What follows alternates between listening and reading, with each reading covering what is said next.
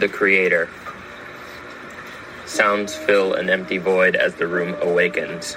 Gears spinning, machines whirring. Life occurs with just the flip of a switch. A flickering fluorescent tube casts a light across the space. Pitch black becomes shadows. The wood is smooth, almost slippery, gliding through the fingers of the Creator. Its grains form peaks and valleys where there are none.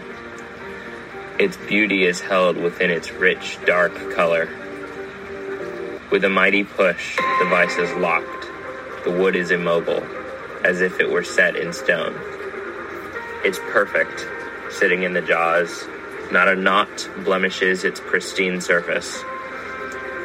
With a deep breath and a chisel of steel, the process begins. This is work of taking away layer after layer. With each stroke, it somehow gains more of what it's meant to be.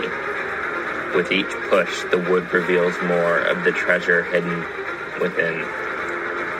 For it is not so much taking away pieces of wood, as it is removing the cloak which hides the art beneath. With a rasp, sandpaper is drawn across the surface, back and forth. Gouges slowly fade away. The surface becomes smooth again, as if life was breathed into it. The jaws of the vise loosen, and the work is free. The finger of the Creator runs across the polished grain. The wood has become its destiny. It has had its casing removed, and can now go on to be what it was meant to be. All thanks to the Creator, who was brave enough to see the beauty within.